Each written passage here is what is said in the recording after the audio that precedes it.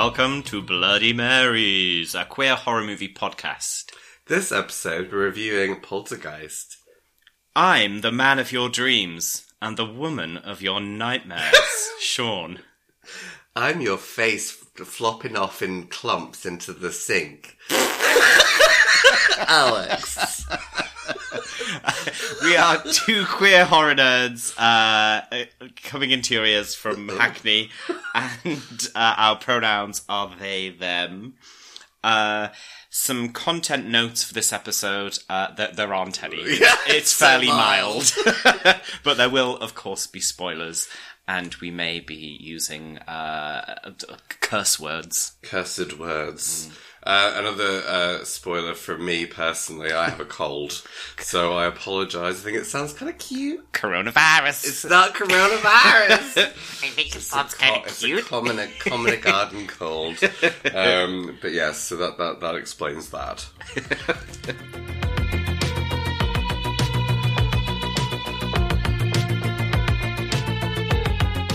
So Poltergeist, as it were, is a 1982 film directed by Tobe Hooper and written by Steven Spielberg, Michael Grace. It's Toby, isn't it?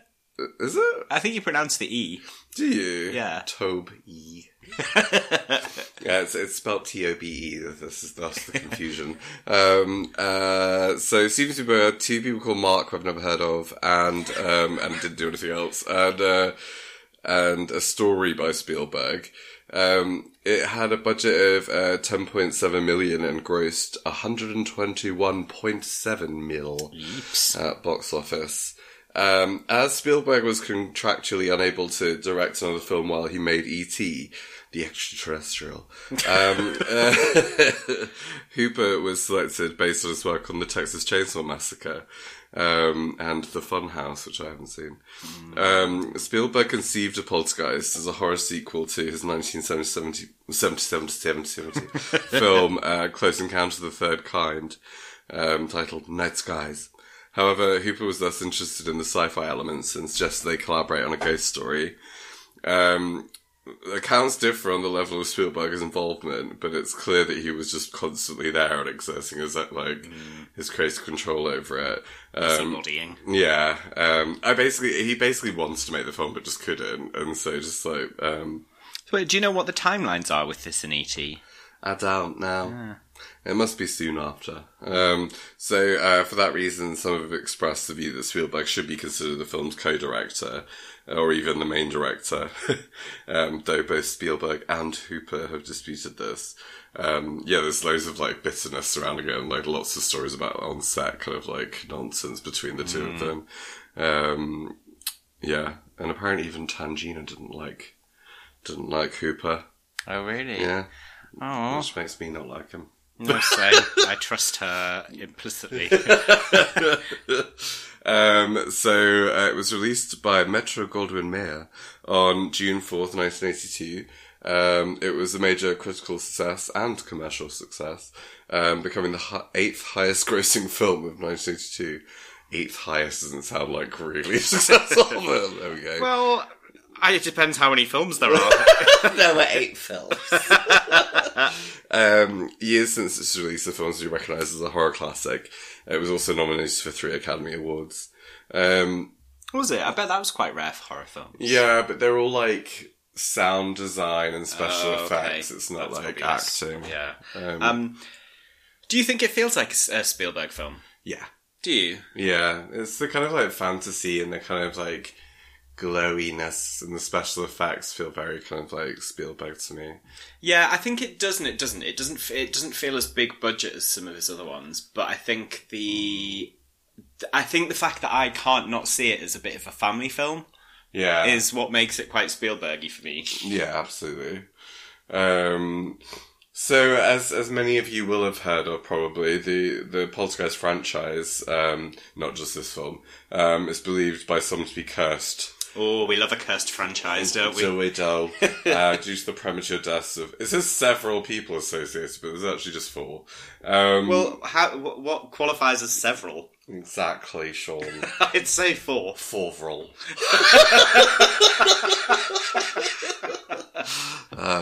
So 4 people died.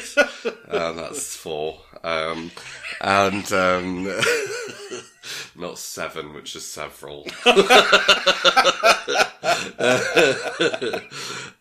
So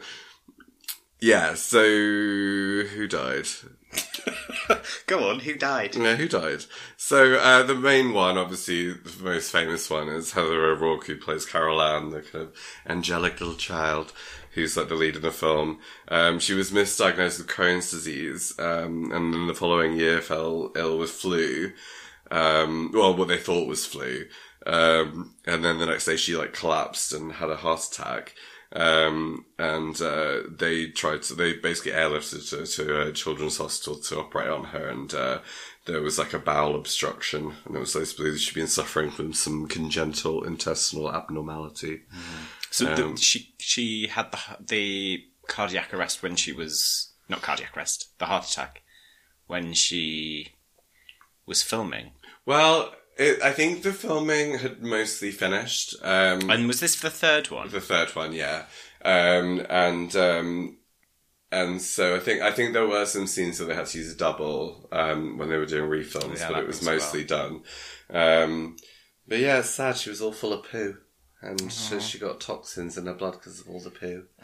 So yeah, that's her. But the thing is these cursed deaths, it's like, that wasn't like an evil curse. That was just like a defect in her bowels. Yeah. Dominique Dunne, who plays the older sister, who we literally never see and I completely forgot existed. Yeah, when we were watching it again, I pretended that I couldn't see it. Because Alex couldn't remember her being there. I don't see any girl. What girl? What girl? Shut up. Dana Freeling met a tragic death. She separated from a partner in 1982. And in the November of that year, he showed up to try and get her back, and she said no, and he strangled her, choked her until she was unconscious, and left her to die on her Hollywood Homes driveway. She was taken to hospital, but she never woke up from the coma. Basically, how old was she? She was actually She was older than basically you'd think, because I remember there wasn't that much of an age difference between the parents and her in terms of the thing. But yeah, I don't know. The other 2 cast members are actually people who aren't in the first film.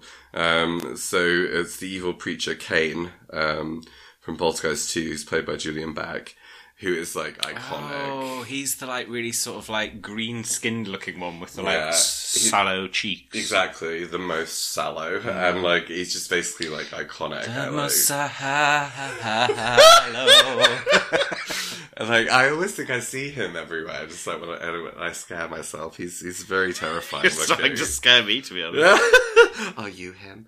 But he was diagnosed with stomach cancer while he was filming the film, actually, and then died the moment it finished, essentially. The second one was Will Sampson, who played Taylor, the Native American shaman, who died after undergoing a heart-lung transplant, which apparently had very slim survival rates anyway. Cursed! Yeah, it's just a series of things that happen in life, isn't it? Yeah. Several people obviously pointed to the fact that they used real skeletons on set as the reason for the curse, but apparently after, because we saw, there's quite a good documentary series actually on Shudder, which is about cursed films, and this is one of them. It turns out that basically skeletons imported from India, weirdly, were a lot cheaper to import in than plastic ones to make, and so they were quite commonplace in all horror films. But for some reason, in this film, it became a big deal. Yeah, I mean, I guess there are lots of them, and she's very up close and personal with them. Yeah, she didn't know they were real when they were filming, apparently, so she wasn't best pleased about that. Yeah, it's really unethical. I mean, I guess there's questions about it being unethical to be using skeletons in the first place, but I love my skeleton. I think we talked about this after we watched that documentary. I'd love my skeleton to be used in a horror film. Oh yeah, no. Please do it. Consider this notarized official will. That one business. that pops, the coffin that pops out of the ground, covered like with all of its pearls and finery. Yes, that would be me. I'd insist on wearing pearls. Finery. Some other spooky things. Apparently, Jo Beth, who's the mum, had a supernatural experience during the make of film. She said whenever she came home from filming, the pictures on the walls of our house were crooked. Every time she fixed them, they would hang crooked again. Zelda Rubinstein, the icon, also experienced a vision where her dog came to her to say goodbye on set, and hours later her mum called her to say that her dog had actually died. So yeah. Oh, Zelda. Poor Zelda. Some random bits of film trivs. There is a jump cut, which we noticed this time. You know that bit where it just suddenly went blip, blip, blip? Yeah, it looks like a mistake. Yeah, well apparently it's just in the film, and it's because they apparently slagged off Pizza Hut. And so they just like sloppily cut it out. I don't know, like, it's so weird. And it's just because they didn't want to offend Pizza Hut. I don't understand how talented filmmakers couldn't have turned that into like a more seamless cut. I know, it's just such a weird... Rather than just be like mid-sentence, just changing to a different scene. Because I wondered if we were watching like a dodgy version. Dodgy version, yeah, no. I just never noticed that before, but...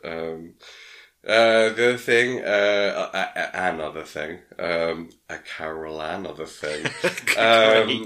So when she's sitting in front of her TV in her parents' bedroom, the second time it's all spoopy, the TV set shows 237 as the time. And, which is the room of The yes, Shining. Exactly. It's from the film. Yeah. Not the, not the book. Yes. I was about to say I have it tattooed on my arm, but I don't. I have the original number, 217. The other thing that we talked about actually after watching the film was Dr. Leash, who's like the paranormal expert, makes the point that the paranormal activity in the Freeling home is probably a poltergeist, not a haunting, since poltergeists typically are associated with a person and hauntings are associated with a place.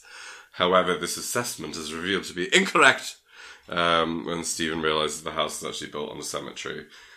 This means it was a haunting and not a poltergeist. Yeah, I actually think that the kind of lore around what's happening is really, really like kind of patchy when you try and kind of assemble it or deassemble it. Yeah.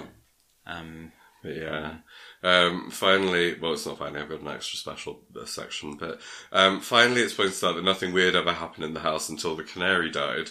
The Freelings have been living in the house for 6 years. Why did the ghost suddenly manifest now?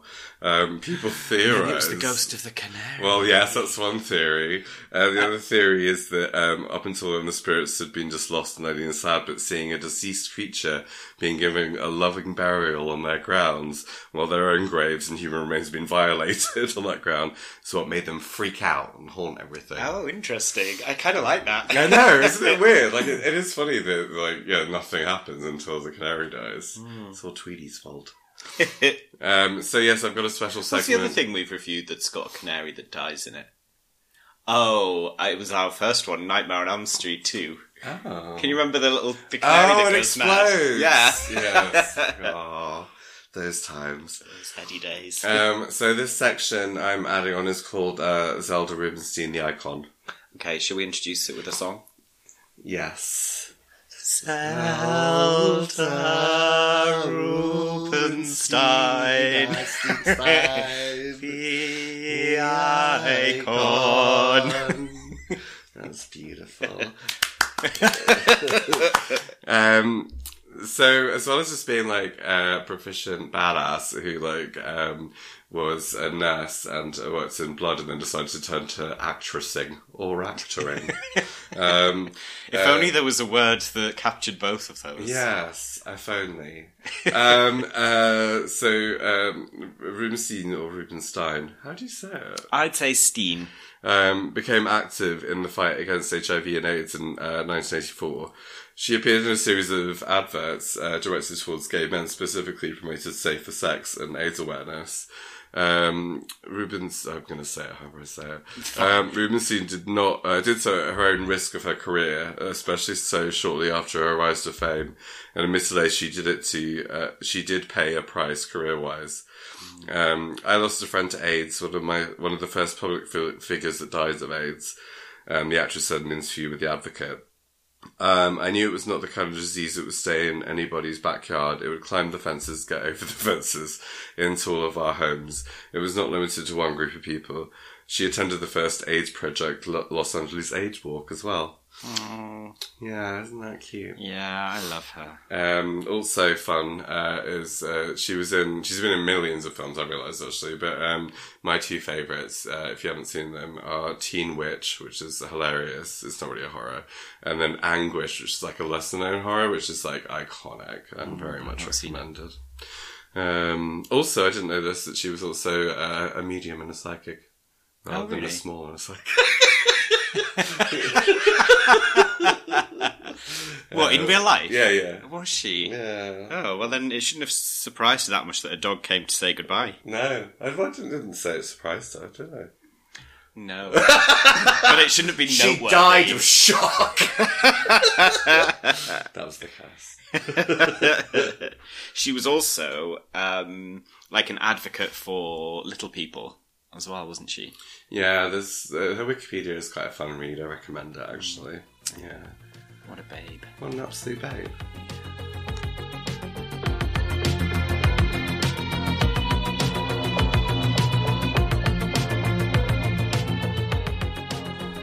So the film opens on a scene of a sleep dad on a little chair by a TV that's playing the national anthem, and then cuts out and goes static.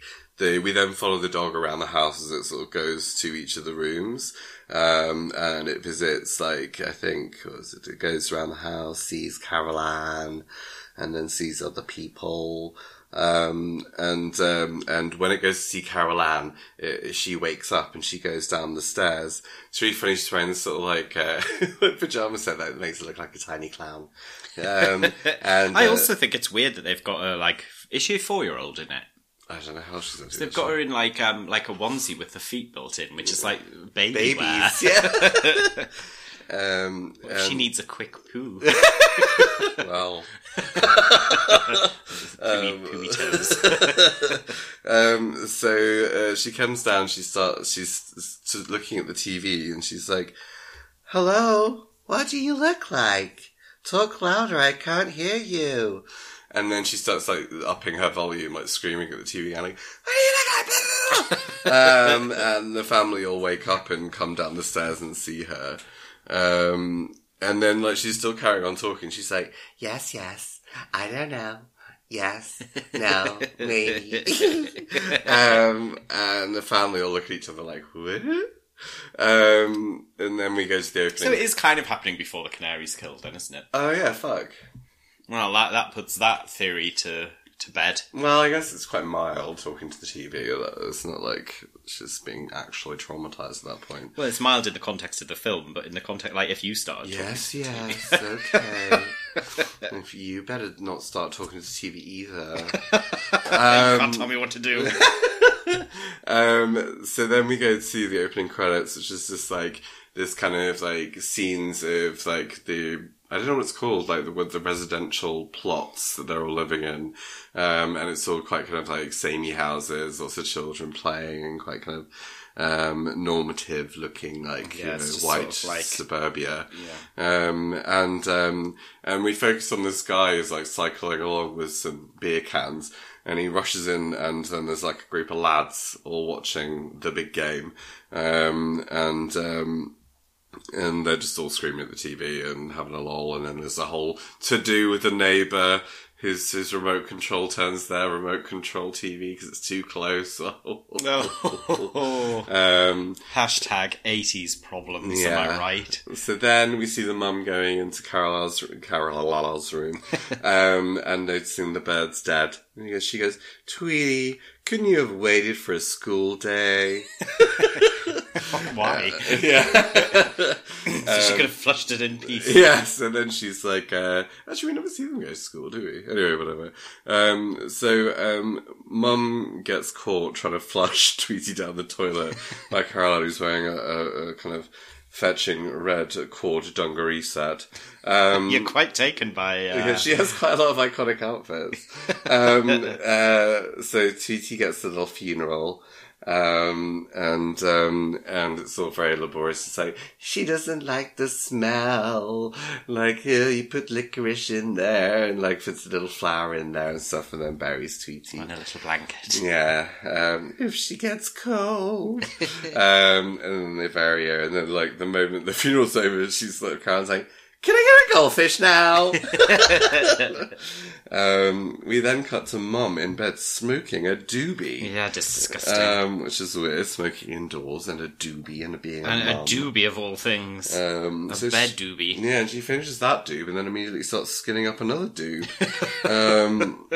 They're having weird 80s lols, which is quite hard to follow. Just don't really know what they're on about.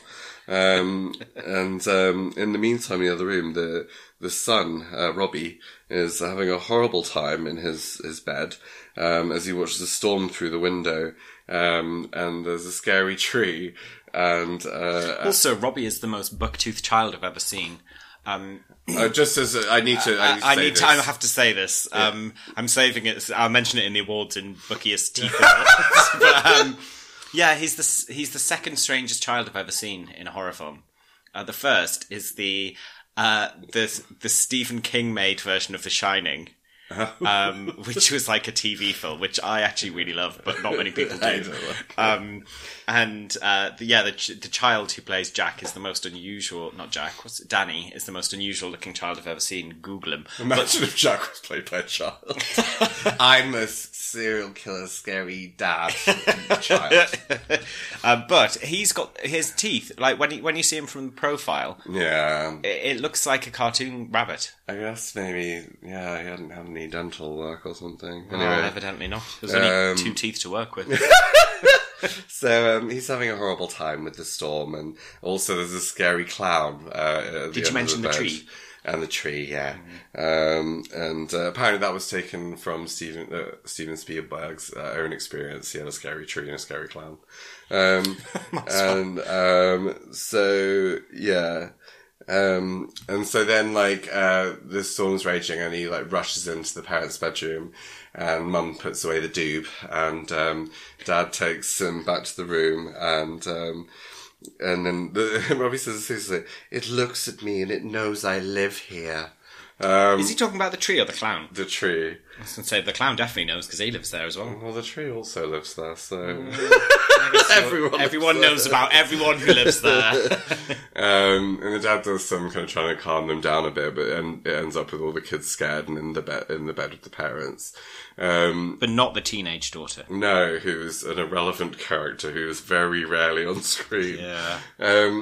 You wonder what the point of, you'd think during, a rewrite of the script, you'd be like, actually, this character adds absolutely nothing. Yeah, unless there were bits that were cut, and, there was a storyline that was cut for her, but she does seem mostly irrelevant. Yeah. So all the kids are in bed, and then, as is traditional in this film, the national anthem is playing, and then all of a sudden it cuts to static. At this point, Caroline wakes up immediately and crawls down the bed to the TV. And she's looking at it and this big, sort of scary, wispy hand comes out of the TV and tries to snatch at her. And it's kind of those, and then the whole room fills with this kind of spirally, kind of ghostly energy. And then it shoots with some kind of force into the back of the wall above the bed. And then there's a giant kind of earthquake. The family will wake up at this point, and Caroline goes, "They're here." So next morning, Mum, they're all pottering around having breakfast. Mum's like, "Last night, when you said they were here, who did you mean?" And Caroline said, "The TV people." And the son picks up his fork and spoon and notices they're all bent. Mum leaves the kitchen and comes back, and when she comes back all the chairs are pulled out, And she's like, who's done this? And she goes, the TV people, and kind of goes, mm-hmm. And then Mum leans onto the sink to get something, like a cleaning thing. And when she comes back, the chairs are all stacked into a pyramid shape. Apparently that was filmed real time, and like the cast and crew all came in and like quickly just like, did the pyramid. It should be just much easier. I know. No different effect. Just to be like, we'll pause this and just do it carefully and just responsibly. So yeah, she goes, TV people, and Carol goes, yaha. So then Dad gets home and Mum's out on the drive, like hysterical, like drags him in, like demented, be like, I have to show you something, oh my god, it's so exciting! She's got all these like drawings all over the floor, like circles and lines and stuff, like, and with arrows pointing. And she goes, you have to watch this. And she puts a chair on the floor on the circle, and then it slowly starts to move and picks up pace and just slides all the way across into the other circle. And she jumps up and down and like screams like a kind of excited cheerleader. And the dad's just like, what? And then she puts Carol Ann in like a football helmet on the thing and just like slides her across as well. And the dad grabs her just before she slams into the wall. And it's sort of so weird that like you don't really see this in like other films, I think, where like something supernatural's happening and like people are excited. Yeah. Like, woo, this is so cool. And she says like, it's like another side of nature, a side we don't understand. Don't overreact. It's like my instinct would be, well, there's building work going on and the floor seems to be sinking. Or I just feel like it's a ghost and I'm very scared and we should leave the house immediately. I guess we all deal with that differently. Yeah, you'd be like, oh, the building work. You'd be the dad and I'd be the hysterical correct wife. So there's another storm, as is tradition, also in this house. This time, Robbie's looking out the window at the tree, and it actually comes to life, and grabs him, like, smashes through the window with, like, tree hands. It's so ridiculous. And then just, like, it's like, throwing him around, and there's, like, most of the family run outside to try and save him, but Carol Ann's still in bed, and while they're all like dealing with that, you see like a kind of tornado that's like it's made of sort of black energy, like in the background. But yeah, while Carol Ann's in the room, the closet starts glowing and there's kind of like strange white lights coming out of it, and the whole room is just slowly being sucked into the closet, and then more ferociously being sucked into the closet. And she's like hanging onto the headboard, like screaming, eventually she does get sucked in, and then all the beds and stuff collapse over the door. Meanwhile, Dad climbs up into the tree, and Robbie's like halfway being eaten by the tree, and he pulls him out, and then they go inside, and then they're just like, oh my god, that was so crazy. And they're like saying it's to do with the tornado, I think, at that point. They're like, yes, trees do that. The trees become do get ravenous. Hungry. Yeah. You know what I think is especially strange about this film? I wonder if it's because it was before a lot of the tropes about the haunted house had been like established. So there's no like build up, there's no slow discovery, there's no like, what could this be? It must be the pipes. It's just like, oh look, there's a supernatural thing happening. Our child's being eaten by a tree and the doctor's being consumed by the cupboard. Well, we won't tell the police because we know it must be some supernatural thing. Yeah. There's no like kind of build up. Yeah. And there's also no disbelief really at any point. Yeah, it is really weird. I think the fact they don't go to the police is very weird. But anyway, so they, after saving Robbie, they go inside and they realise that Caroline's gone, and they look around all over the house, and, they even uncover, like, what they think is her body, and they all look horrified. Like, there's a blanket, and then they pull the blanket back, and it's just this stinky old clown. And then they do this big, like, kind of laugh, like, ah! It's like, well, she's still missing this. Yeah, I know, there's like a little moment of levity. And then Robbie's left, like, in, the parents' room with the TV on static. and can hear Carol Ann and starts getting hysterical, like screaming. And the mum comes in and hears Carol Ann's voice and is just like, "Oh my God, thank God you're here." And she's just like, realizes it's coming from the TV, and she's like, "Uh-oh, that's no good. This is no good." Yeah. Oh yeah, I forgot there's a bit actually when they're searching for the dad does a hilarious death drop into the empty pool, to try and find her. The empty pool is like a recurring concern of the mother. About like, what if she, the kids fall in or wander in? It's just like, well, I'm not sure how that's any more or less dangerous than having a full pool there. That's true. Like, I wouldn't want my child to fall into a full swimming pool either. Or having a teleportation circle from the floor of your house. Yeah, I guess pick your battle. Yeah. So yeah, actually, the mum is like, here's Caroline, she's like, "I can't see you, Mummy, where did you go?" So the next scene, Dad's in an office, talking to some university peeps. And it's like this kind of like woman wearing this kind of amazing Deirdre Rashid glasses, and these two fellas who are her assistants, and they're like kind of very skeptical, and they're like, "Oh, you want to get publicity? Have you spoken to the press about this? Have you like called the police?" And he's like, "No, none of that. I just want my little girl back." And she's like, well, yes, these are some ways that you could maybe go about it. Yes. So she's like, "Would you be okay with us coming to investigate?" And he's like, "Yep." So they're in the house and they're doing a tour, and they go up to Carol Ann's room and they're just like, "We keep this room locked." It's absurd. So then the professional's just like, "Look, there's nothing we haven't seen. There was this like amazing poltergeist activity where I recorded a toy slowly going across the floor for 7 hours." Yes.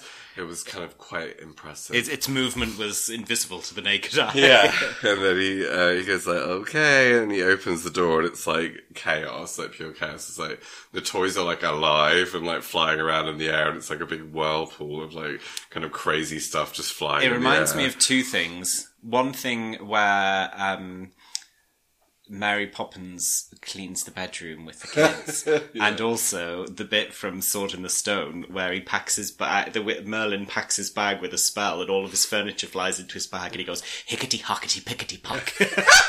It's exactly like that. Thank you. And then so then it cuts to them downstairs, like having a chat, and the Dr. Leash or Lash, who's the woman, the Deirdre Rashid glasses woman, it's like, "It's uncertain if it's a haunting," as her hand is shaking and she's trying to pour the coffee. Yeah.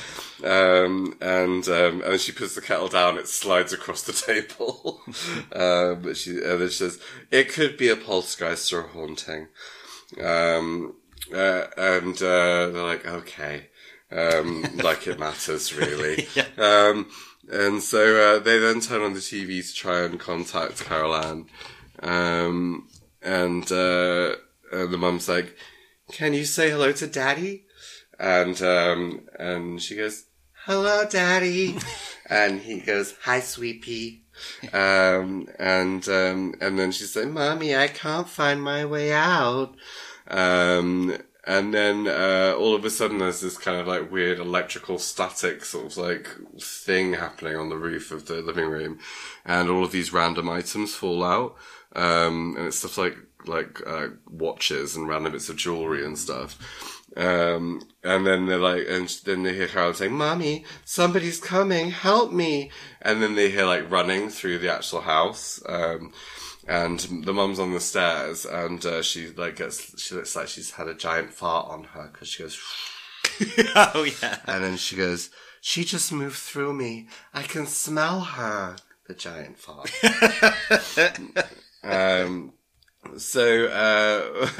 Well, they've got all their equipment set up, and most of the family are asleep. One of the tech guys, I think his name is Marty, goes to Marty. He's like, "I'm going to go make something to eat," which like I find really hilarious. It's like, it's not his house, and he just starts raiding the fridge. But maybe if they were staying all night, the mother would have said, Just help yourself, kids. Well, yeah, he helps himself to a giant, like, pre-made bit of steak, which he just slops out on the kitchen counter. That is a bit much. And he's eating this kind of chicken, leg. And, he suddenly notices that the steak is, like, sliding along the counter like a little slug. It's kind of cute, I think.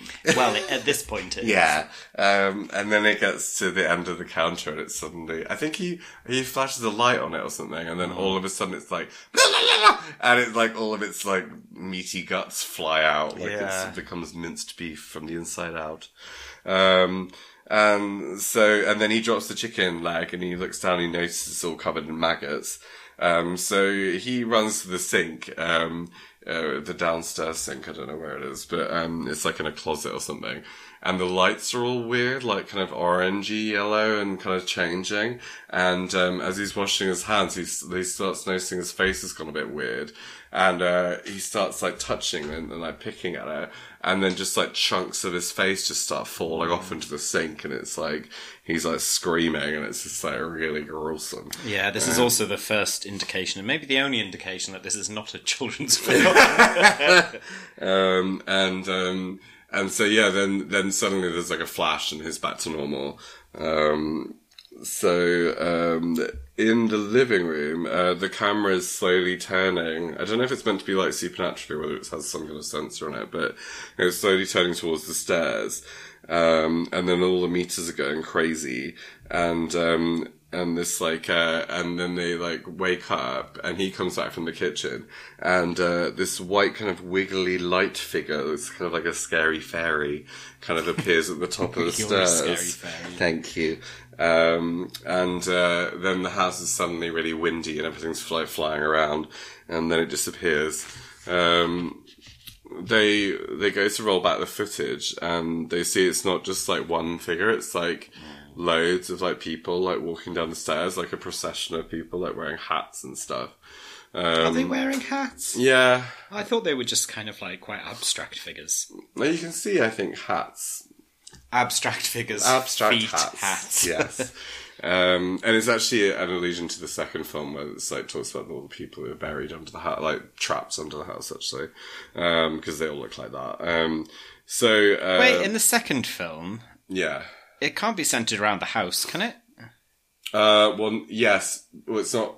Basically, it is, but it's because it's latched on to Carol Ann, so they've moved. Oh, I see. But yeah, it's that the beast that they refer to in this film is the preacher.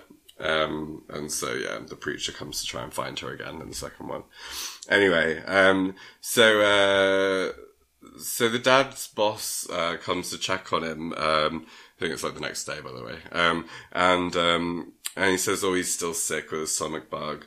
And he's like, oh, well, as long as you're not planning on leaving or anything. And he looks at all the equipment around the house. It's like, you've got quite a setup here. Don't know what he thinks he's doing, but yeah, anyway. And he's like, oh, I insist on taking you for a drive.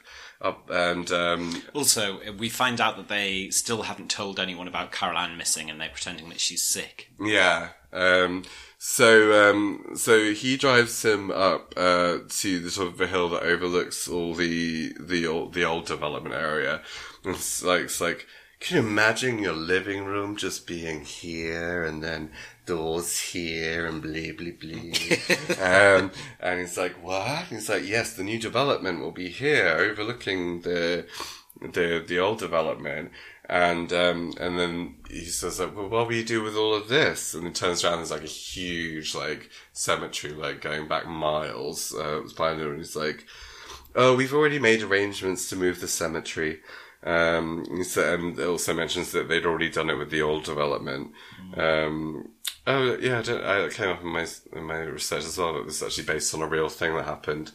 Some people developed some housing and they didn't move the bodies; they just left the gravestones. Oh. It wasn't the ghost bit. But yeah, there's also a bit where he says here where he's like, "Oh yeah, don't worry, it wasn't an Indian burial ground or anything."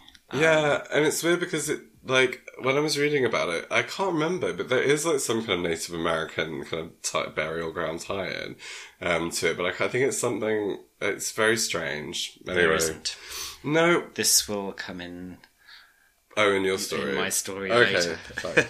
And we're now back at the house, and everyone's standing around, like, kind of like in reverence almost, as we see superstar icon Zelda Rubinstein, aka Tangina Barons, enter the room.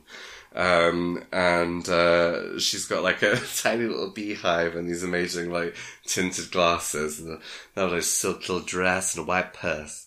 And a little white pocketbook. Yeah.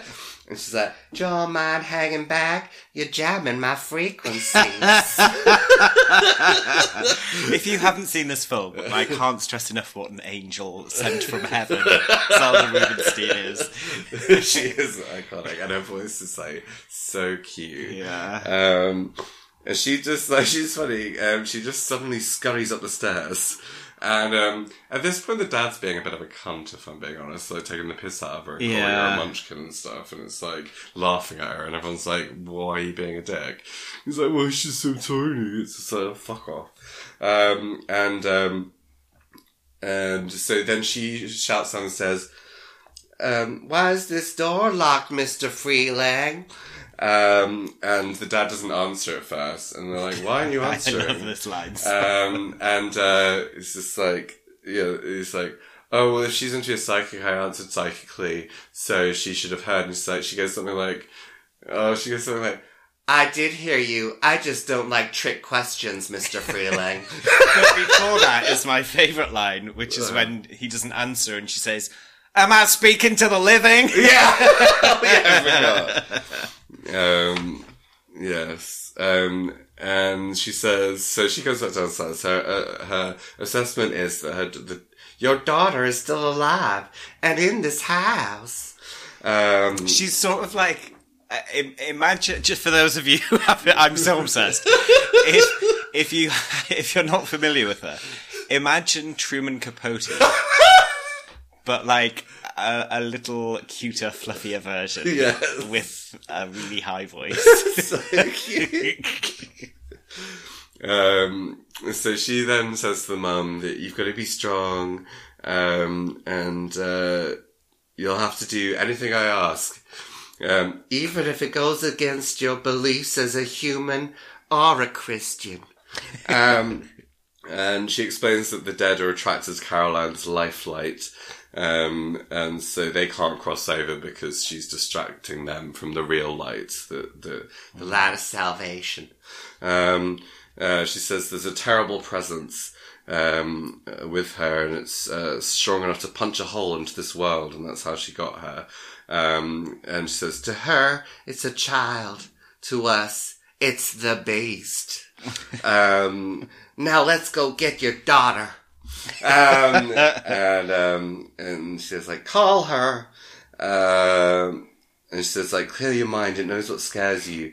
You know who you sound like? I was trying to think.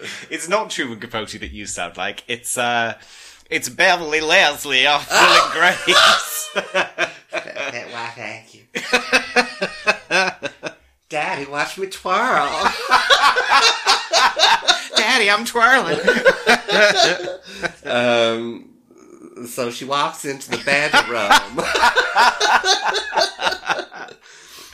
But they're doing this kind of like experiment where they've got like tennis balls marked with numbers, and they throw them through to check that they come through into the lounge. And all three of them do. She says, tell her not to go into the light, as she throws the rope through. Like, originally Tangina wants to go in, and she's like, and then she goes like, you've never done this before. The mum goes like, no, Tangina says, and then the mum goes, neither of you. And she goes, oh yeah, you go. And so then the mum is tied with the rope, and it goes through down to the lounge. And they've got like the slack, and the husband. She's like to the husband, Steve, don't let go. And he goes, never.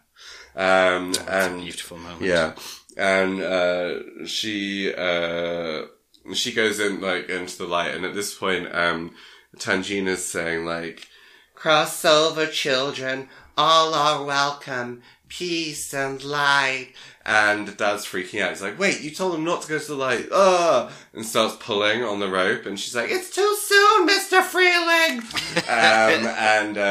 And as he's pulling, like, this giant, like, skull head comes out of the closet and, like, screams at him.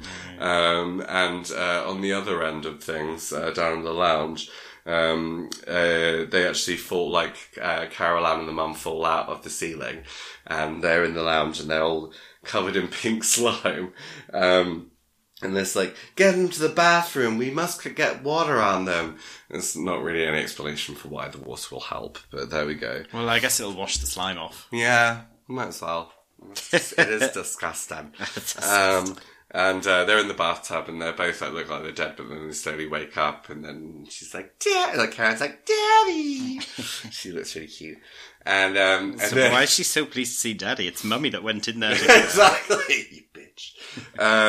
And then there's a weird funny bit where like the camera crew like set up like a shot of Tangina and her like beehive's a little bit disheveled from all the windy supernatural activity, and she puts her hands on her hips and she adjusts her beehive and then she goes, "This house is clean."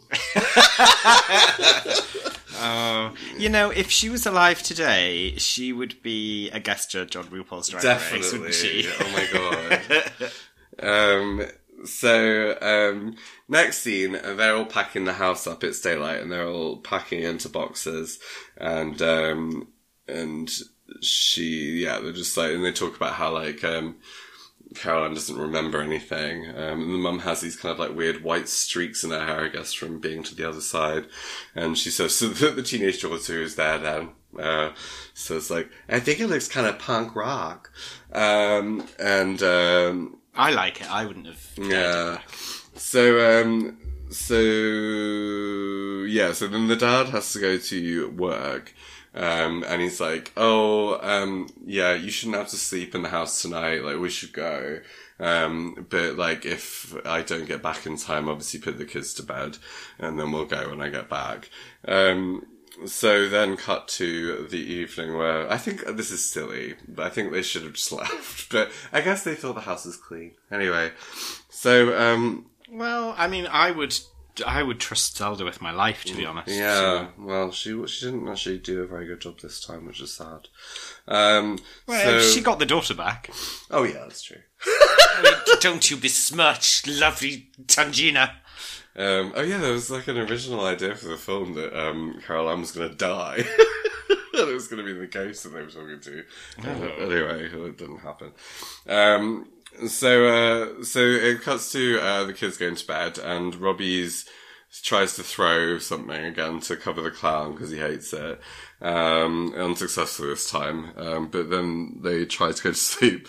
Caroline hugs her doll and the head falls off. It's like a bit weird. Yeah, and she just gently rests it back on. Yeah. Meanwhile, Mum's having a lovely bath. You thought she was going to finger herself for some reason, but that's what I do in the bath. Robbie, meanwhile, notices that the clown has gone from the chair. He's like, ooh! And he looks under the bed, which is something I would literally never do. Like, no, I don't. Yeah, literally never. I couldn't bear it. But when he gets back up, the clown is behind him and starts strangling him, and it's got like a really evil face, and it's like, and it pulls him under the bed. Mum has finished her bath and hasn't bothered to check on the kids at any juncture for some reason. Despite them all having just come out the other end of a terrible haunting. Yeah. And the ghost tries to, like, pull her, like, top up, and you get a little flash of her knickers. I was going to say knickknacks, I don't know what that is. And then this is it's quite a cool scene, actually. She's, like, basically thrown around on the ceiling and then onto the walls and all around all over the place, like, bit like that Jamiroquai video, but cooler. Cooler than even Jamiroquai? I know, it's hard, but I think she did it. Yeah, meanwhile, it then cuts to Robbie who's actually got the better of the clown somehow, and is like, ripping the innards out of it, and it was like fluffy innards. It's not Stuffing. like gore, yeah. And then the closet goes all weird again, and it starts like glowing, and then there's like orange tentacles and slime kind of like coming out the edges. Mum's trying to get into the room, but there's some kind of weird, spooky, like lanky skeleton thing with hair, like just kind of floating around in front of the door and screaming at her. I get confused about this bit because for some reason she then goes outside. I guess maybe she's trying to find another way into the room or something from outside. Isn't she just going to get her neighbours to call the police? Oh, maybe. She goes and like bangs on the fence and shouts for them, doesn't she? Oh yeah, they come out and they're like, "Oh, what's happening? I don't know. I guess it's none of my business." She then falls into the pool, and at this point, all the skeletons start coming up out of the water, and she's like, screaming. Yeah, it's an empty pool, but it's been raining and it's muddy, so like there is some muddy. Yeah, so then all discharge. Muddy discharge, and then so then like all the skeletons like actually like popping out of the ground, like pushing out, and including like some just bodies, some like coffins, and she manages to stop her way all the way up to the top of the pool, and then she tries to get up and she ends up sliding all the way back down. It's like a contestant on Takechi's Castle. Getting out of the pool finally, and going up the stairs because the neighbours come and help. Do they help her out of the pool? Yes. Oh, okay. I don't remember that bit. She gets upstairs and she sees, like, it's happening again, that they're, like, being sucked into the closet. And she manages to do some kind of amazing, like, trapeze work, like, artistry, where they get them all to hold hands and then pulls them out of the room. Then they come downstairs and the dad's back, and the coffins are literally exploding out of the floor everywhere, like, in the kitchen and, like, in the lounge and by the front door. And I don't know why the boss is there. I guess he drove him back after, like, saying he was going to quit. And he says, like, he screams at dad, screams to the boss, like, "You moved the cemetery, but not the bodies! You moved the headstones, but not the bodies!" I don't know why you've got, like, French Canadian. I just have. Another scene randomly featuring the teenage daughter here is her on the street. I don't know, maybe she's come back from... So it's mentioned that she's constantly staying with friends. Yeah. It's like, in which case, why have her? I know, and it's my favourite, like, random, like, bit where she's just standing on the street, and it's just so classic her being so random. She just screams, "What's happening?" I don't feel like I know well enough to say that it's classic her. Well, that's what I mean, just so random, just popping up and just being like, "What's happening?" It's like, exactly. If you'd been around, maybe you'd know. Yeah, it's actually none of your business. You don't even go here. So they all escape out of the house and drive away, and all the neighbours have like come out into the street, and like there are like fires like shooting out of the ground and water pipes bursting everywhere, and then like they drive off, and the boss guy watches as the house just kind of like implodes in on itself. Luckily, apparently, they actually that shot once and it worked. It was a tiny model that they made implode in on itself. But yes, anyway.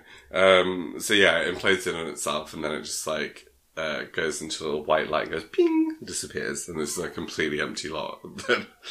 So the family drive away in the rain. They end up. Yeah. I have a question. Go on. So is it just that one house that happened to be buried over no. buried bodies? Yeah, no. And actually there is a theory as to why it affects only them. Because the canary. No, because Carol Ann was born in the house.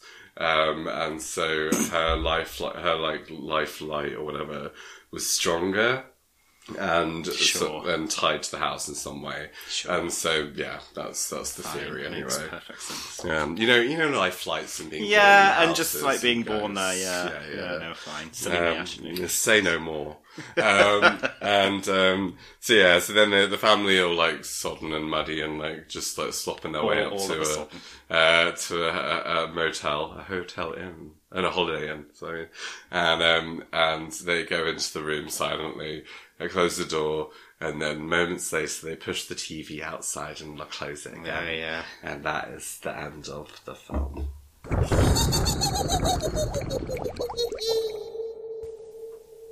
Let's talk about representation.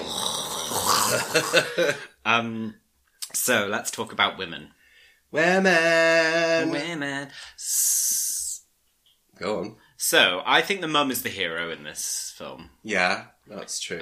It's also centred on a little girl, as most poltergeist activity is. Yes. Although normally an older girl. Although also whether or not this is poltergeist activity leaves a big question mark in my mind. Yes. But also, I like that when Mrs. Lesh, or Leach, is like, I can't deal with this, I'm going to get someone else that can. It's another woman. Yes. And Tangina is an icon. I don't know if we've mentioned that yet. And it doesn't follow the normal trope of the dad not believing.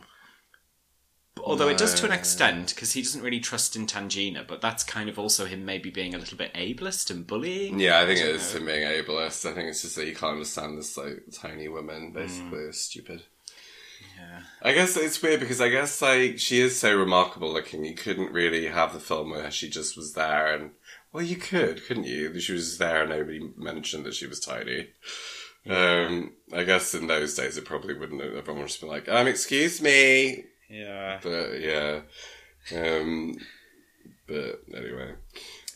But yeah, and the male characters aren't very kind of warm, apart from maybe Ryan, the like not technician, what do you call him? Like medium's assistant. He's kind of a technician as well, yeah. He's nice, but not really featured very much. Yeah. Yeah, no, it's about the gals. Yeah. Except for the teenage daughter. Yeah. Who you would think that a haunting would be based around, but she's too busy being redundant. So yes, I think it's a good woman film. Yes, I do, actually. Shall we speak about people of colour? Yes. So I think we only have one. Yes. And his name is Ryan. Yes. And he is one of the two sort of helpers. Spirit tech people.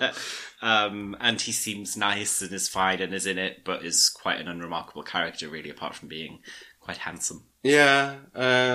It's nice that he's, like, obviously he works at the university and he's quite obviously technical, like, he's, like, knows skilled. About, like, very, like, skilled technically.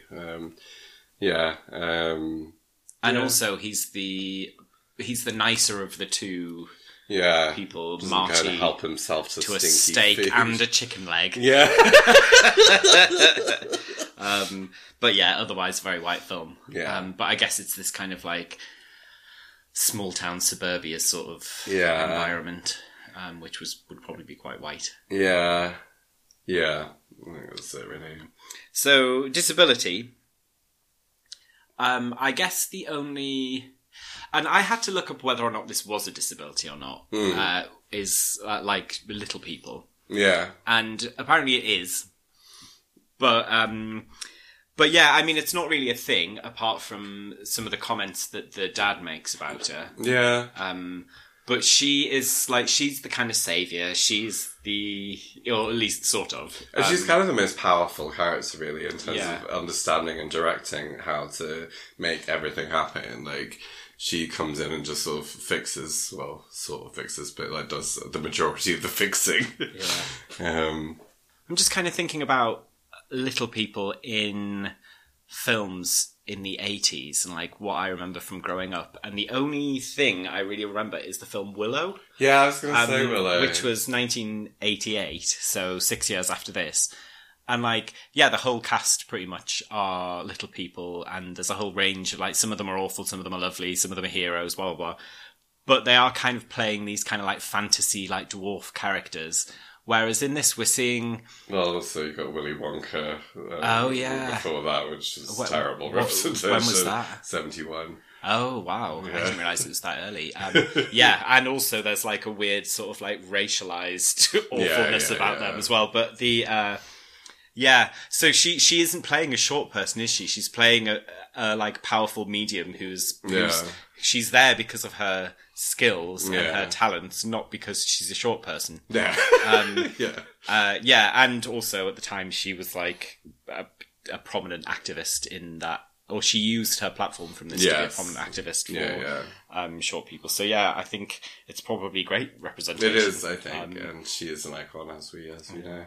And like, yeah, she's kind of like a character actress, so she would play like kind of odd characters. Yeah.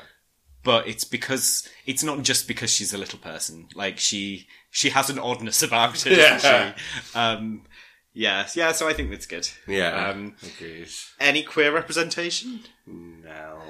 So do you want to hear my... Go on. My clunky reading? Yes, please. Which is about the closet as the epicenter of household trauma. Oh my goodness. Yes, I don't care to embellish any further. Okay, that was going to be more.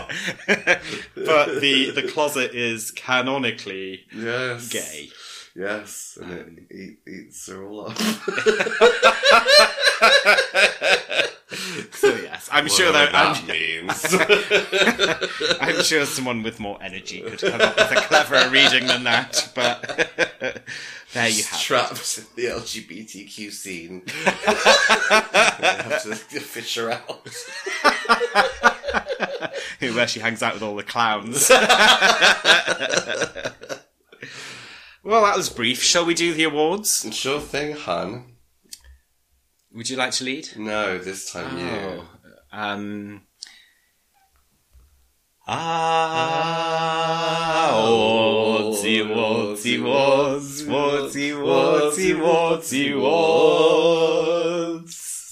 Oh, that was fun. I loved that one. Yeah, I really went places. Yeah, places I didn't know we could go. Okay, so who is your favourite character? I know that we always choose random people, but... Are you choosing Tangina? Yes. You're not allowed to. Okay. That's not how this game works. Sweetie, then. So mine's Tangina. No, mine's also Tweety. Spoopiest bit. I think probably the bit where his face all comes off. It's like really the only kind of horror bit, like truly kind of gruesome horror bit in it. Yeah, I think that is definitely the most gruesome bit and the most kind of horror filmy bit. But there are two other parts. One where I actually got fright, even though I was expecting it, which is when the clown is behind him on the bed. That's jumpy. Yeah. And I expect for the time that was probably quite scary. Well, yeah, it's like the clown is like one of the things that people talk about still. Like when they reference the film, they talk about that clown. It's like, I think at the time it probably was super scary. Actually, I was listening to a podcast episode, maybe If You're Wrong About, and there was an episode about killer clowns and about... you know, a few years ago where there was that thing going around where there was like people were seeing clowns and like, and they were talking about like the origin of the clown being like a figure of fear rather than a figure of like fun, and they referenced this as one of the earliest depictions as the clown as like an evil thing, and that's maybe why it's stuck in people's mind, but it might have like shaped a lot of people's ideas about spooky clowns. And then the other bit, which I think is that it's not scary, but it's actually really, really dark, is when they go into the closet and see the clown with the sheet covering it and think it's the 4-year-old girl's dead body. Yeah. I didn't remember that when we watched it. It is a really weird detail. I was a bit like, oh. Yeah. But then it's the clown and they all have a big laugh about it, but... Yeah, I think, just as an aside, there was, like, from what I was reading in terms of the sort of conflict between the two directors, that it was, well, not the two directors officially, but Spielberg and Toby, was that Tobe wanted to go really scary, and Steven Spielberg wanted to make it PG. And so yeah, I think there's some sort of struggle there between the two. I also think that makes sense, because I was saying the whole way through, like, this is like a family film with a few scary bits in. And that's the most Spielberg thing about it, I think, is it's got that kind of, like, you can almost imagine, like, as a child watching it with your parents, if it wasn't for, like, his face falling off and those bits. Yeah. But, what film did you say Toby Hooper did? Texas Chainsaw Massacre. I mean, well, there's going to be a conflict. There's going to be a conflict there, isn't there? So, funniest bit? I just put Tangina because I think she's iconic, but just everything about her. Yeah, I think 2 lines in particular. Your mind hanging back, you're jamming my frequency. And also, am I talking to the living? Yeah, that is really good. So good. So, best death and worst death. There is only one death, and it's Tweety Burp. That's right. So well done, 2 awards for Tweety Burp. Well, 3 actually, because they're also the best character. Oh, yes. So, queerest moment? I guess, just off the top of my head, maybe the closet. Yeah, as the epicenter of household trauma, for example. Yeah, I don't think there is, really. And sexiest character? I really kind of fancy the dad, you know. Oh, disgusting. You're going to say the mum, aren't you? No. Oh, who? Ryan. Oh, yeah. Fine. A jawline to die for. Yeah. He's also well dressed as well. He wears that, like, Dennis the Menace top, doesn't he? Yeah. He's a cutie. But yeah, I fancy the dad. It's weird because it's like, I specifically really fancied the dad in the second film because there's this really, like, grotesque scene where he becomes like an alcoholic to try and deal with the haunting, and you do like people with a lot of baggage, don't you? Yeah, but like something about that scene where he's all like drunk and terrifying, really like. Oh, Alex, this is unhealthy. I know, and now I'm saying it out loud. I'm a bit like. So we both agree it's Ryan. So how many pumpkins do you award this? I give it a 4. I love it so much, and it's weird because like if you were to like watch it now, I don't know if it would have the same kind of impact. I don't know. What do you think? It's a funny one for me because it wasn't a film in my childhood at all. It was probably a bit too. It probably came out at the wrong time for it to be. Or maybe I arrived at the wrong time for it to be like part of the kind of like cultural zeitgeist of horror-y stuff when I was born. So I was born 86. Yeah. So the first time I watched it was maybe like 5 or 6 years ago with you. Oh. And it didn't really stick with me at all. And I wasn't really looking forward to watching it again. But then when we did, I did enjoy it. But I guess I am the person who's seen it, who saw it for the first time recently, and it didn't blow me away. I think it's really fun. I think Tangina is great. Yes. And she's worth the price of pumpkins herself. She's worth her weight in pumpkins, which is probably 2 pumpkins. She's more than one. So I'll give it 3.5 because I think it's good and I think it's important. I think it's better when you know all the backstory and about like the skeletons in the pool and that sort of stuff. And I think there's enough in it for it to be a really fun film. I'm not sure I think it's a great horror film. Yeah. But I think it's an important horror film. It's funny actually because I was remembering I saw like the BFI, they did this kind of interview like with Alice Cooper about his favourite horror films, and he named Poltergeist as his favourite horror, and you could see all the like real horror nerds in the audience like really like gasping and clutching their pearls like, you can't say that film. And I thought it was quite kind of cool. It's like I don't know, like it's strange. I think it's kind of like, it is quite kind of fantasy horror almost. And I don't really think you get that much of that. Like. Yeah, I also I don't know where not that every film has to, but I don't know where it fits in the genre of horror, because like my favourite genre is a haunted house, and it's not a haunted house really. I think it's a bit too fantastical for that. Yeah, it's like, and I guess like in terms of like if you think about what he wants to do, which is like an alien film and like a sci-fi film, if you make like sci-fi elements into ghost elements, you would probably get this film, essentially, where it's kind of like, the fantastical is kind of like, very kind of like showy, and like, like the horror's all kind of like, pow, pow, pow. Yeah. Yeah, because like, I mean, like some of it, like the tree, it just like kills me. Like it's just too stupid. And I feel like I would have rolled my eyes if that was on Goosebumps. yes, and like the weird skeleton that's like that scares her away from the door looks ridiculous. Like so, and the big skull that comes out of the skull head that comes out of the wardrobe. Or the closet, sorry. Like just scream at him. It's like, scream. It's like, honey! Hey, queen! You trying to pull me? Those bits are a bit too, like, you know, like we always say, like, horror's always best when you kind of don't see that much and it's into that and it's quite, whereas this is very like, it's like a kind of like a ghost train almost, actually. It's kind of like that kind of vibe. That's a good way of saying it. I think it's like, it's a Spielberg film first, and a horror film second. Yeah. But it is lots of fun. So 3.5 pumpkins for me. Okay, well done, Poltergeist. Well done, everyone, but especially Tangina. He gets 100 pumpkins. 100 pumpkins, R.I.P.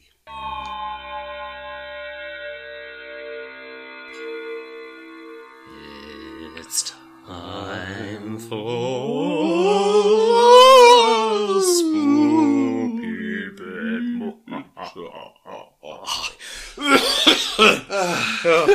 So, once again, for my Spoopy Bit, I feel like it's maybe being missold to call it the Spoopy Bit. It's more the interesting bit again. What is wrong with you? No. So, well, I fell down a bit of a rabbit hole because I didn't want to tell another... You okay? No, actually. Did the rabbits get you? Yeah, so this is just about the rabbits. My experience in the rabbit hole with the rabbit. So I didn't want to tell another story about Poltergeist, although there are loads, but I feel like we've done quite a lot of those recently. We have. So instead, I was more interested in this idea of it being built on a burial ground, because one line that really stuck out to me in this is where the sort of development manager or whatever says very specifically that it's not built on an Indian burial ground. Yeah. And I kind of got myself into a bit of a rabbit hole about where this trope of the Indian burial ground comes from, and it's probably one of the most like recurring things that you hear in horror. It's like, oh, it's built in an Indian burial ground, and often that trope is misattributed to Poltergeist, even though it very explicitly says that it's not built on a native burial ground, and you assume it's like a Christian burial ground or something. So I got looking into this, and it's very, very interesting. And lots of the kind of critics of this trope, as you might imagine, are from Native American communities. And there are lots of problems with kind of just saying that this is an Indian burial ground. First of all, the term Indian isn't really used now anyway, but for the purpose of this, I will use it just because it's what the trope is called. But not all native communities even buried their dead. And many didn't assign much value or sentiment to the body. I mean, basically, the summary of this is that it's not a monoculture. There are loads of different kind of tribes and communities and cultures. And there isn't... a lot of them were nomadic populations, so that where their bodies were buried wouldn't necessarily have any real meaning to them, because they were transient. So they wouldn't necessarily be a whole ground. Yeah, and also, if someone dies when you're a transient community and you bury someone where you were, you're not going to be burying tens and tens of people at once. You're just going to be burying one here and one there. Yeah. So that's not to say that indigenous burial grounds didn't exist. Yeah. But it's more complicated than that. So, although lots of people say it was Poltergeist that originated this, it's more likely, I would say, that it's Stephen King that is the reason why I was thinking that's where my mind went. He's kind of responsible for this trope's prevalence. The cemetery in Pet Sematary is built on an Indian burial ground. And the Overlook Hotel in The Shining is also built on an Indian burial ground. Oh. In the book, that only gets a fleeting mention. And in the Kubrick film, Have you seen the documentary Room 237? Yeah. So one of the theories is that there's lots of symbols about Native Americans in The Shining, and that the whole film is some sort of clever sort of commentary on colonialism and this sort of stuff. It's a bit of a reach, but everything in that documentary is, but it's well worth a watch. Yeah. But in the Pet Sematary thing, it wasn't necessarily that it was built on Indian burial ground that meant it had the powers to bring creatures back in kind of awful forms, but it was because of a Wendigo demon.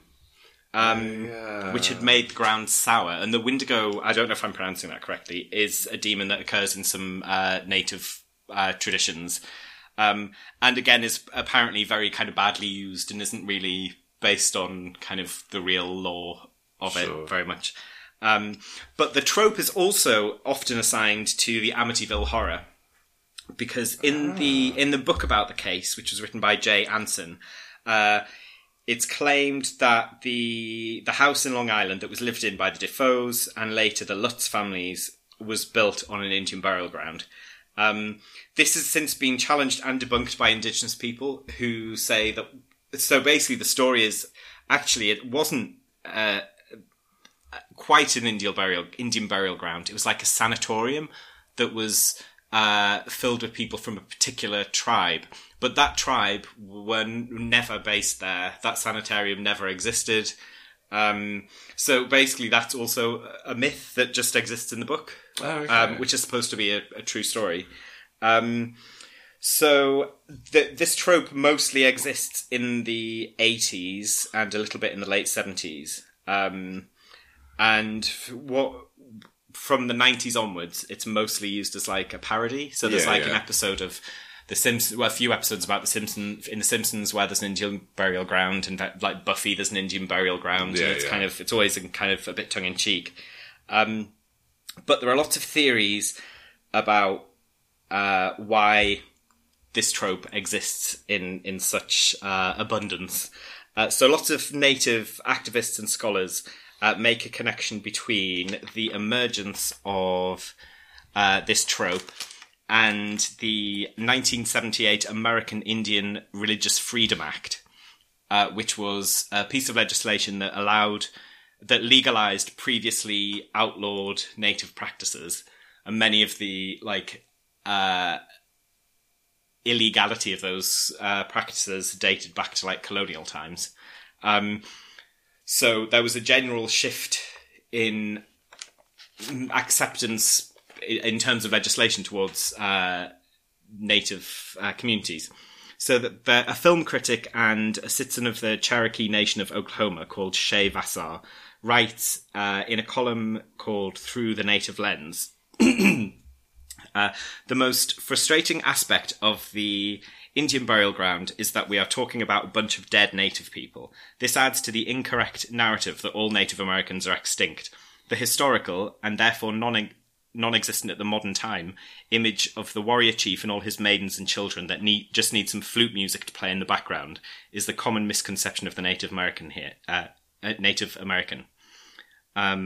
So the Indian burial ground is a watered-down portrayal of natured cultures as a monolith that existed in the historical past, instead of the vibrant and diverse umbrella that the term Native American covers even today. This isn't to say tropes can't be used correctly. I'm hoping that eventually a native filmmaker will use the trope in a satirical way and point out some of the issues with using it in new media today. Another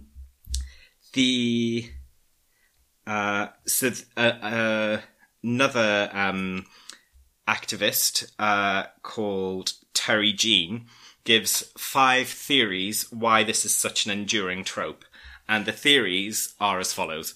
So number 1, the Indian burial ground plotline worked in one movie, so it'll work in others, and they'll write it as long as it sells.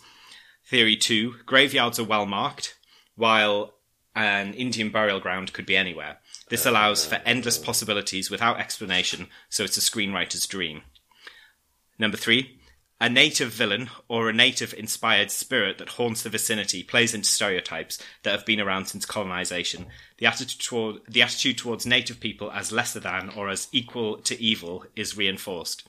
Theory 4, people are afraid of what they don't know, and the general public is undereducated about native people. And then number 5, which was the first one that occurred to me when I started reading this, is about guilt, and specifically settler guilt. There's a fear that native people killed by European settlers might come back for revenge on their murderous descendants. Right, yeah. But I think maybe on top of that, it's the idea of like kind of non-Christian cultures being seen as like kind of mystical, kind of believing in kind of spirits and that like sort of terrifying stuff. and unknowable and like and also like savages, like kind of the but yeah, so that's all those theories. There are some more though. Elsewhere, I read that it was attributed to... This is going to seem like a huge tangent, but I think it's interesting. So others have said that it's attributed to shifting attitudes towards Native Americans in general, which I think ties into this kind of white guilt thing about realising that they have been wronged and perhaps deserve some vengeance. So there's an environmental historian called Finis Dunaway who's written about not about this, but about a particular advert that was shown in the 70s in the Chicago Tribune. And it says here, it's probably the most famous tear in American history. Iron-Eyes Cody, an actor in Native American garb, paddles a birch bark canoe on water that seems, at first, tranquil and pristine, but that becomes increasingly polluted along his journey. He pulls his boat ashore and walks towards a bustling freeway. As the lone Indian ponders the polluted landscape, a passenger hurls a paper bag out of a car window. The bag bursts on the ground, scattering fast food wrappers all over the Indian's beaded moccasins. In a stern voice, the narrator comments, "Some people have a deep, abiding respect for the natural beauty that was once this country, and some people don't." The camera zooms in on Iron-Eyes Cody's face to reveal a single tear falling, ever so slowly, down his cheek. Have you seen this? That parodied in The Simpsons? Yes, yeah. I think it's where Sideshow Bob is doing community service at the side of the road and picking up litter.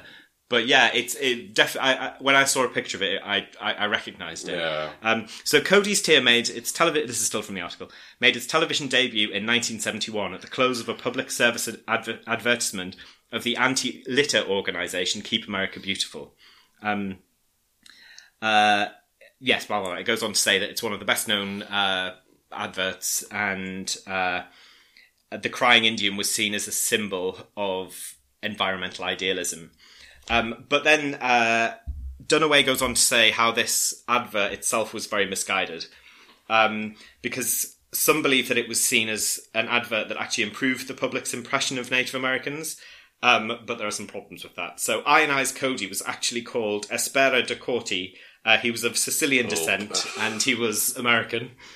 He played Native Americans in films, and throughout his life, he increasingly began to claim that he was Native American in a sort of Rachel Dolezal sort of fashion. So, yeah. And also the organisation that made that like public service announcement thing, Keep America Beautiful, was founded by large corporations responsible for the mass production of packaging, like fast food packaging that could be seen in the... So Coca-Cola was one of the organisers of that. And many of those corporations actively opposed environmental initiatives. And it's seen more recently, more recent kind of critical readings of that advert have seen it as a response to environmental and activists and organisations placing blame on industry and corporations for like a throwaway culture, whereas this advert places the onus on the consumers for littering.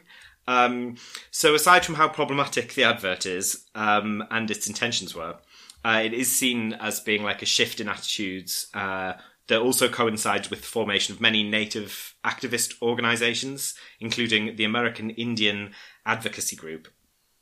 And the trope is also perhaps a response to, or maybe part of, the shift in the portrayal of the Native Americans as like barbaric and uncivilized to wronged people and keepers of the land. But it potentially did more to harm than than it did good, because it portrays them instead as like a monolithic culture of kind of vengeful spirits of something that exists only in the past, and kind of distances the guilty white settlers from these people who are actually kind of living in present day communities. Yeah. So all of this is my way of saying justice for Poltergeist, because it's explicitly stated that it's not an Indian burial ground, and perhaps alludes to the fact that Christian superstitions around death and dying and burying and white superstitions are silly enough to provide fertile soil. Whoa. Sorry for the pun. Yeah. For ghostly encounters without having to be appropriative, lazy, and damaging to native communities. That was a good way of summarising. I enjoyed that very much. Thank you. Well done. And I'm terrified. Next time I do a spoopy bit, it will be spoopy instead that of was interesting. informative. Thank you. But yeah, Justice for Poltergeist. Yeah!